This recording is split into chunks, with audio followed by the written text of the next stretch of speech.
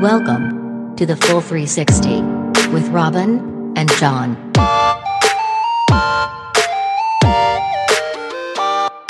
Robin, I'm going to play something for you and for our listeners. Really, John? Yeah. Oh. And I want you to have a listen, and then I'm going to tell you what it is, okay? Okay. So here it comes. All right, so... Beautiful. Pretty great, right? Absolutely. That is the shortest single ever released. What? So it was released as a single. Its official name is Mega Armageddon Death, released by the band The Electro Hippies. I love everything about this fact. But okay, it sounded an awful lot like just one guitar note. Am I missing something? Was it just a super condensed track of music, or it's a chord. It's a single literally a chord. Yeah, and it's a second long. But to be honest, like they got the most out of that chord. They really out did. of that second. And for all those of you that didn't think you could play music, John has just proven you wrong. There you go, official. Well, now see, playing that chord, it might seem easy, but to get it... was it a lot of practice? How much rehearsal time went into this episode, John? So, here's my question, though, because it really got me thinking about, like, what is creativity, right? Like, I mean, I've thought of that occasionally when I've seen a blob of paint on a giant canvas, or a red circle or something, but... and I'm not saying that isn't art, or it's not... Kind of sounds like you might be, John.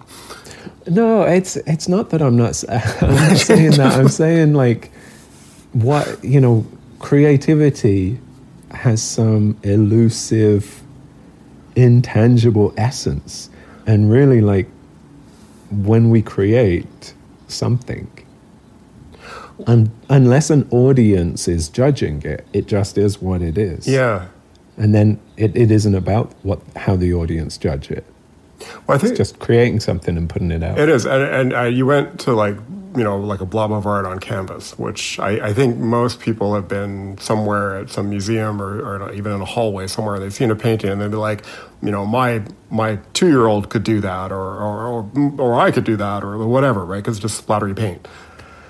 And I think it's because I've said this, I've heard people say this, I think it's because we attach a financial value to art. Oh, yes. Right? So, like, if you look at it and go, well, I could do that at home, then automatically it doesn't have a financial value, because if you can do it at home, then it should be free, right? And if you see a tag attached to it, it's like $1 million. Like, well, then it almost enrages people that thing should have that value. Maybe because we equate that money to our own worth and our own work and whatever we do. And is that 20 hours of me at my job, working hard at what I'm creating or doing? Right. And then how is that relative because of the whole relativity of money versus worth versus time and effort? But that's really interesting. So as soon as you take the financial element out of it, the commercial element, then creativity is just free reign, right? Like you can string 2 words together and call it a poem. You can play one chord and release it as a single. You draw one circle. What I love about that is it's one chord as a single, but my God, they have a creative band name. Like that. The Electro Hippies. The Electro Hippies. I feel like all the creativity went into that. But even that, right? Like, even as I say that, I think, well, but it takes enormous creativity and nerve to release a single that is one chord, because that minimalism is super creative. The idea of taking away everything else and just having that one note, right? So in a way that creativity should be rewarded. Like, just going back to the financial side of things, because it's the idea, not the end product. And I think we're such a product-based world that the idea itself doesn't seem to have the value. It's even, well, what's the thing, right? Like, what that comes of the idea. Absolutely. And then an idea is suddenly this human expression of thought. Yeah. And that is tapped into our giant web of experience and past human history right up to the moment, and then it just emerges as a thing. But really, we should celebrate the idea as opposed to the thing. And, yes. And that's maybe where... It's hard to separate, though. It's hard to separate. It's kind of written into it, like the ID on a photo now, on a digital photo. Yeah.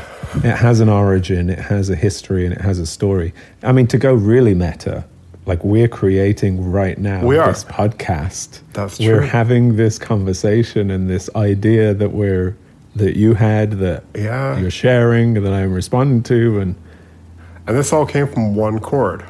Really, when you think about it, right? Like the chord was the seed for the conversation that gave us the episode, which is actually pretty cool. Like, that's pretty cool. I love that, the idea that it's a seed. Yeah, it planted a seed for a conversation. So it's creation, creating creation. My God. How much has grown from Mega Armageddon death, and did they know what they were doing at the time?